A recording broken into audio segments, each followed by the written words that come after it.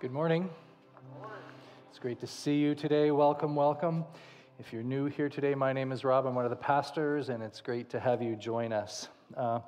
Probably one of the more iconic bands in Canada is a band by the name of the Tragically Hip. They were kind of popular when I was in middle school and high school in particular. And it's a band that's been around for a long time, multiple decades. Back in 2017, the lead singer of the band, Gord Downie, was diagnosed with inoperable brain cancer and was told that he only had so many months to live. And so the band decided to do what only a rock band would do: one more tour. And so they went out on a 15-city tour while Gord was kind of in his last days with cancer fighting along. One of those shows was in Winnipeg, and Jill and I and our family were on vacation in Manitoba that summer. We saw the dates and figured it out, and my sisters and I and our spouses, we decided to get tickets to go. So we were a part of that iconic final series of tours by this band in Winnipeg in that July of 2017. One of the things that's unique about this band is their longevity. They've been a band for 33 years, which in like normal human years is like 100 years, because bands are notorious for breaking up, imploding, fighting, splitting, wanting to kill each other, and kind of just failing at some point. The average life size of a band is about 7 years. And so this band has been together for 33 years. So they interviewed Gord Downie one day and they said, "What's the secret to the band's success? How is it that this band has managed to stay together for 33 years?" And his answer was profound and it was simple. And he simply said, "We just decided not to quit. We just decided not to quit." We've been talking in this series these last number of weeks about what you love. What is it that you love? We are human beings, have been created to worship something. You are what you worship. You become like the thing that is most important to you. It begins to shape our lives, our priorities, and our attitudes. And one of the most powerful gifts that God gives to each and every one of us is that we get to choose what it is that we will love, what it is that we will make the center of our lives. And I hope that you've been taking some time to think about it. What is it that I love more than anything else? What's the engine that runs under the hood of my life? What is it that always wins? When push comes to shove between competing beliefs or competing things, what is it that always gets the win? And we said last week in particular, talked about that, in our culture we're told, follow your hearts, just go wherever your heart leads, do whatever your heart says. And I want to tell you, that's really bad pastoral advice. Your heart will bully you into the most foolish of decisions. Instead, we choose what we want our heart to love. And then we train our heart through the habits that we establish. This is how discipleship works. You choose what it is that you want to be at the very center of your life. And then you reinforce that decision through the kind of habits that will train your heart to love the thing that it wants. You choose it first. It's the most important step. And that as we study the scriptures, and my hope that even as we were talking here today, this vision of who Jesus is and what he wants for your life would captivate you. And you would say, I want that. That vision of life is greater than anything I can cook up on my own. And that we would choose it. And then the Holy Spirit would just help us as we choose the kind of habits to reinforce that choice. Because it won't automatically happen. In the same way, as I've been saying to you again and again, you don't wake up someday and suddenly realize you're ready to run a marathon. It takes intentional effort if you want to move in that way. And in the same way, it's true of discipleship. Imagine for a second if you kind of went to school and you said, I want to be a computer programmer. And so you enrolled in school and you were taking classes and reading books and spending all day in front of a computer screen. And then you kind of got partway into the program and you realized, I don't like this. This isn't me. This is not what I want to do. And so you choose instead and say, you know what? I want to be an artist. That's more in line with who I am. And so you choose to be an artist. But imagine if you keep going to computer programming classes and you keep reading computer programming textbooks and you keep spending all day in front of the computer screen. You're never going to get to where you want to go. And for some of us, this has been our journey of faith. We've chosen to love God. We really have. But we've not really aligned our lives with the appropriate habits to train our heart to love him more. And so our spiritual life feels difficult and always uphill. We feel like everything is a struggle. And it's probably because we've chosen the right thing, but we've never really done the heavy lifting to have the habits that will reinforce that choice. Now, I was talking to someone a few weeks ago after the first Sunday, and they said to me, Pastor Rob, I went home and on Wednesday of that week, I just kind of had a moment and I realized my spiritual life was off course, that I was struggling and my faith was stale. And so they said, I kind of made a decision one morning while I was praying and reading my Bible. I just said, Lord, I want you to know that I love you, and I'm choosing to place you at the center of my heart. And I knew it was going to come next, so I kind of was deciding to tease them in this very sacred moment. And I said, let me guess what happened. Angels started to sing. You started to speak in tongues. You went to work that day, and all that came out was just praise songs. And every day since, it's just gotten easier and easier, and the Lord's will has become clearer and clearer, and you're just exploding with worship and joy for Him each and every day, right? To which they said, no. No, it's been difficult. I made the choice one day, and then the next day it was really difficult, and I had to make it again and again and again. See, the reality is the most important things in life, those priorities that are most central to us, we have to choose them again and again and again. It's not just a one-time decision. We know this because we're still in the last days of probably having any hope of keeping our New Year's resolutions. And maybe if you made it a resolution this year to say, I'm going to go back to the gym, and you got your gear, and you got a little kit bag and your water bottle and all your stuff, and you got it all ready, and you went the first day, and it was wonderful. You did it. And then the next day, the alarm went off. 6 a.m. You looked on your phone, and you saw it was -8. And it's pitch black outside, and it got difficult. And I'm guessing you just didn't leap out of bed and decide to run to the gym instead of drive and just continue going. No, you had to keep choosing. I want this. I want this. I want this. The same is true in marriage. You choose to love your spouse, and then you have to keep making the conscious decision again and again. You maybe have heard the story of the older couple who were out for supper, and they were sitting there eating their meal together, and they were both on their phones scrolling, not talking to each other one bit. And just off a few tables over, there was a young, newly married couple who were just staring into each other's eyes. And the husband of the young couple says to his bride, I love you. And the older couple hears this. The wife hears it and looks across the table at her husband, who's on his phone, and his beard's full of breadcrumbs. And she looks at him and says, you never tell me that you love me. And he, without even looking up from his phone, says to her, well, I told you on the day we got married, and if anything changes, I'll let you know. It's probably not the best advice. We keep choosing those things that are most important to us.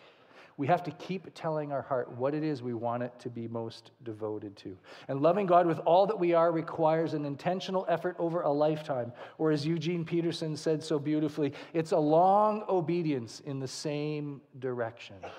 The choice reinforced again and again. So why is it so hard? We make this choice, we really, really, really mean it. But then it's a struggle for us, and we have to keep choosing it again and again. Let me just suggest 2 reasons. Number one is life is hard. It's challenging to make this choice and keep it because life is hard. Probably the only time I will ever quote Mike Tyson from the platform. He's got this wonderful line. It says, everybody has a plan until they get punched in the face. The idea being that as a boxer, you sit in the ring with your coach, you've worked out, you're just sitting there with a whiteboard, and you've got a fight coming up, and you're trying to decide, this is how I'm going to win, I'm going to come out strong, or I'm going to do this, and I'm going to do that, and you have this great plan of how it is you're going to take on your opponent, and then you're in the ring 10 seconds, and the 280-pound person across from you punches you once in the head, and suddenly your plan goes out the window. Some of you know this. You set a New Year's resolution for yourself to maybe work on your faith, to set it as a priority, to make worship a priority, to start some spiritual habits, to be more intentional about friendships in your life, to work on some sin that's been in your life. And then you get punched in the face. Something happened. Life happened. You got sick, your job changed, someone died, a relationship got complicated, and all of your plans, your good intention plans, went out the window. For some of you, the challenge has been that life is difficult, and so we have to choose again. For others, we forget the fact that before we became disciples of Jesus, we were enrolled in another school of discipleship. That all of life is ultimately vying for your heart's attention. And now as we become Christians, we're in the school of discipleship with Jesus, trying to learn from him. But we've been in another program our entire life, and all those habits and attitudes get carried into it, and there has to be a complete reworking of what's going on underneath the hood of our lives. The home that you grew up in, the school that you went to, your friends, all of the things that you have allowed into your mind have been discipling you into a specific vision of life. Social media is a discipleship program. And some of you were very devoted to it, 2 to 3 hours a day. But what's the vision of life it is cultivating in your heart? Last week we talked about wealth and stuff and money and identity. And how, again, every message that you and I receive through commercials tells you that your worth is based on what you've achieved. Your identity is in what you look like. It's the air that we breathe. It's so hard to get away from. And it is a school of discipleship that is telling you how it is you can have life. Pornography is a discipleship program. It's teaching and discipling you how to see other people and where it is that you will find life as well. And so as we surrender to Jesus Christ and want to become more like him, it requires a total inside-out transformation, not just a tweak. You know, we're a Baptist church, and when we baptize people, we baptize them by what we call full immersion. Meaning, if we go to take you down and you put up a fight, we are going to put you all the way down. Okay? Full immersion. Water comes right up over your head. And the symbolism of it is important. You don't need a sprinkle or just a spot taken off. You aren't spiritually injured. You're spiritually dead, and you need a resurrection. You need to die to your own ways and to be lifted to new life in Christ. And as you think about being a disciple of Jesus, this is the work that God is trying to do in our hearts. So we can't just choose to follow him once, because we will face old attitudes and old habits again and again and again that we need to surrender to him. And we'll get punched in the face every now and again and need to surrender to him again and again. And we've got no greater example of this than the Apostle Peter. So I'm going to take just a minute, but I'm going to need your help. I want to go through the life of the Apostle Peter. And I'm going to just share with you some statements of kind of different events from his life, and I need you to help me, okay? I need you to give me a thumbs up if you think Peter is moving in the right direction, or a thumbs down if you think that probably is not a good choice. Okay, can you do this? Thumbs up? Thumbs down. I know some of you aren't going to do this no matter how many times I ask you to. So let me just give you some statements, and you give me thumbs up, thumb down. Jesus calls Peter to follow him, and Peter leaves everything to follow him. Thumbs up or thumbs down? Yeah. Peter gets invited as a select group of people to join Jesus on the Mount of Transfiguration. Thumbs up or thumbs down? That's pretty special. When Jesus asks the question, "Who do you think I am?" Peter says, "You are the Christ, the Messiah, the Son of God." Thumbs up or thumbs down? Yeah. 5 minutes later, Jesus says to Peter, "Get behind me, Satan." Thumbs up or thumbs down? Yeah. If you're unclear on that one, if Jesus calls you Satan, that's a bad thing. At the Last Supper, Peter tells Jesus, "I will never deny you." His intentions were good. Peter cuts the ear off of Malchus, the priest the soldier who's arresting Jesus. Probably wasn't swinging for his ear. Peter disowns Jesus once. Peter disowns Jesus twice. Peter disowns Jesus a third time. After Jesus dies, Peter quits and goes back to fishing. Jesus shows up and calls Peter again, and Peter says yes. Now, maybe your spiritual journey feels a little bit like Peter's. Some ups, some downs, some victories, some losses, some moments of tenderness where we sense the Lord's presence and His Spirit working in our lives. And so moments of just stubborn hard-heartedness where God is asking something from us and we just keep saying no to Him.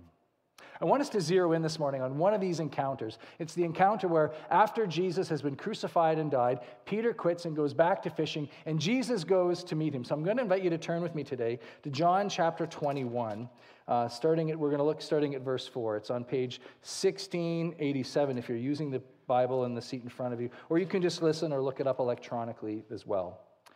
John chapter 21, starting at verse 4. Let me just read this for you.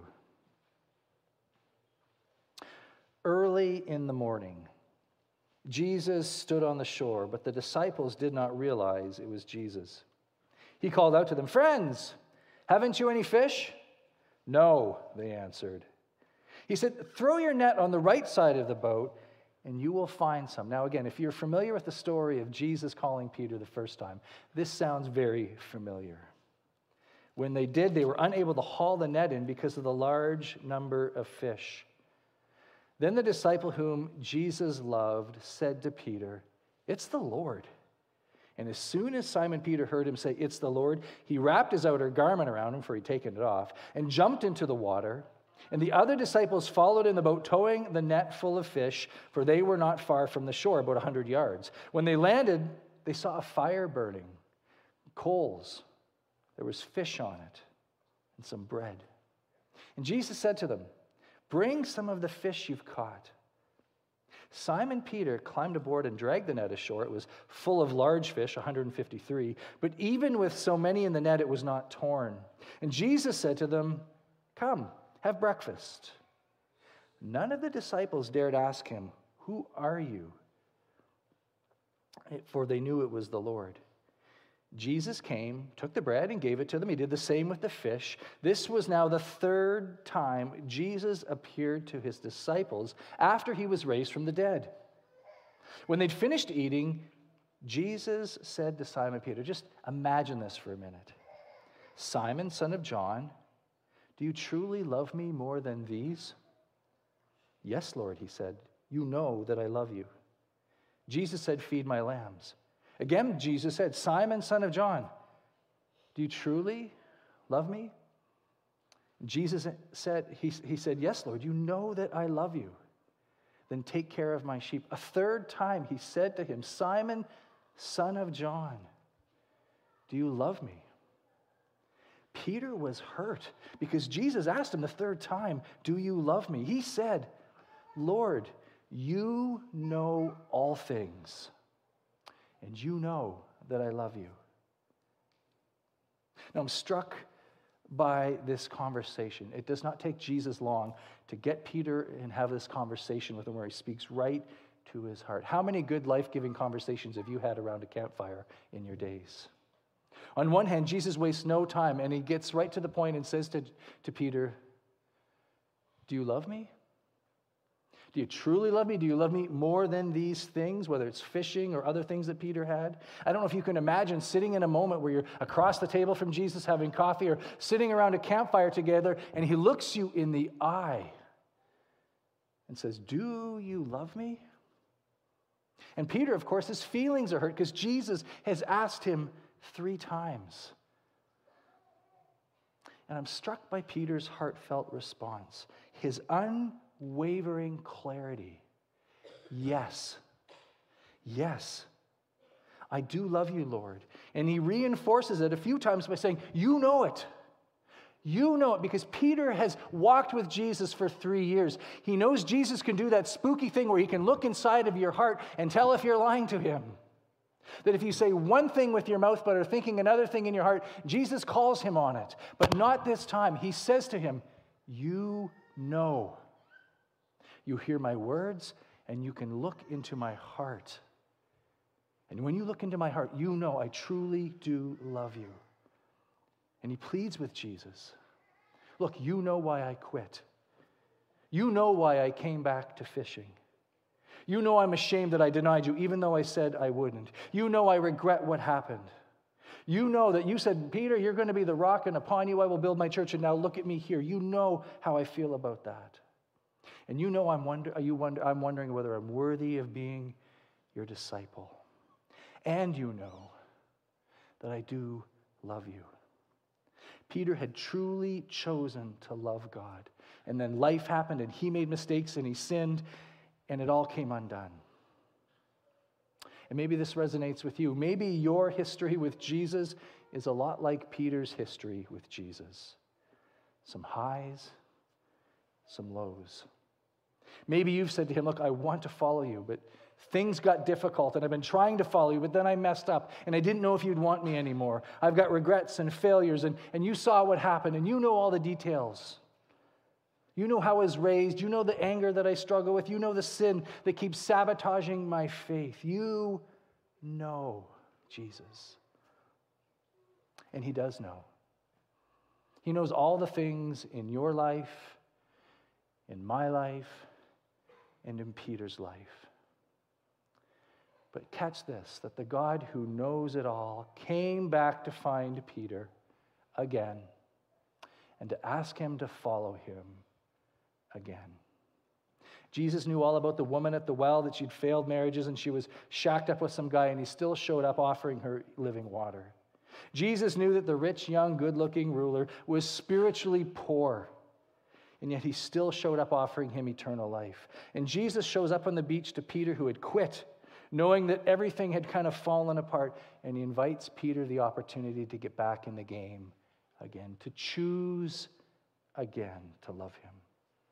The message of the gospel is that God has not quit on you. If you've quit on God, maybe you quit on yourself. He has not quit on you. For all of our talk over these last few weeks about our choice to love God, he chose to love us first. Because the steadfast love of the Lord never ceases. His mercies never come to an end. They're new every morning. His steadfast love, this is the language of covenant. It's God has pledged himself to. He's bound himself to each and every one of us who follow him. And he's not going to give up on us. This affection that he has for us, it never ceases. And whether you wake up and you say, God, I'm not going to deny you, or you wake up and you deny him, his affection for you is the same. And that he who began a good work is going to be faithful to complete it. I am not going to be faithful to complete the good work that God has started in my life. He will be faithful to complete that work in my life. And he makes all things beautiful in his time. I was talking about this with someone in the foyer. Not our time. Unfortunately, not my time. In his time, God is working in our lives, each and every one of us, meaning no matter how ugly or broken your life might seem right now, he's not scared away by it. And he can make something beautiful because he is the God who can redeem all things. And this is the God who invites us to love him with all that we are, because of this vision of what he wants to accomplish and can accomplish in each of our lives. And so each day we wake up and we say, God, I choose this life that you extend to me again. I choose this life, and to reinforce it with the habits so that my heart will continue to grow in love for you, so that I can experience more and more of your faithfulness for me. Let us pray.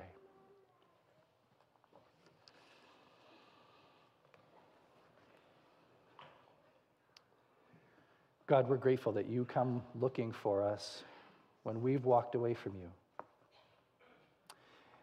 And maybe we've walked away, but we still show up, and we've got on the exterior this facade that says, hey, I'm still here. But maybe something in our heart has changed. And we've quit. We've quit on you. We've quit on ourselves. But we're grateful today that you don't quit on us. And that after your resurrection, you knew what Peter had done. You knew all that was going on in his life, and you went looking for him. And today you know all the things that we have done. And you know all the things that are going on in our life. And you've come today looking for us, inviting us to choose your way again. Give us the courage, we pray, to make that choice. Amen.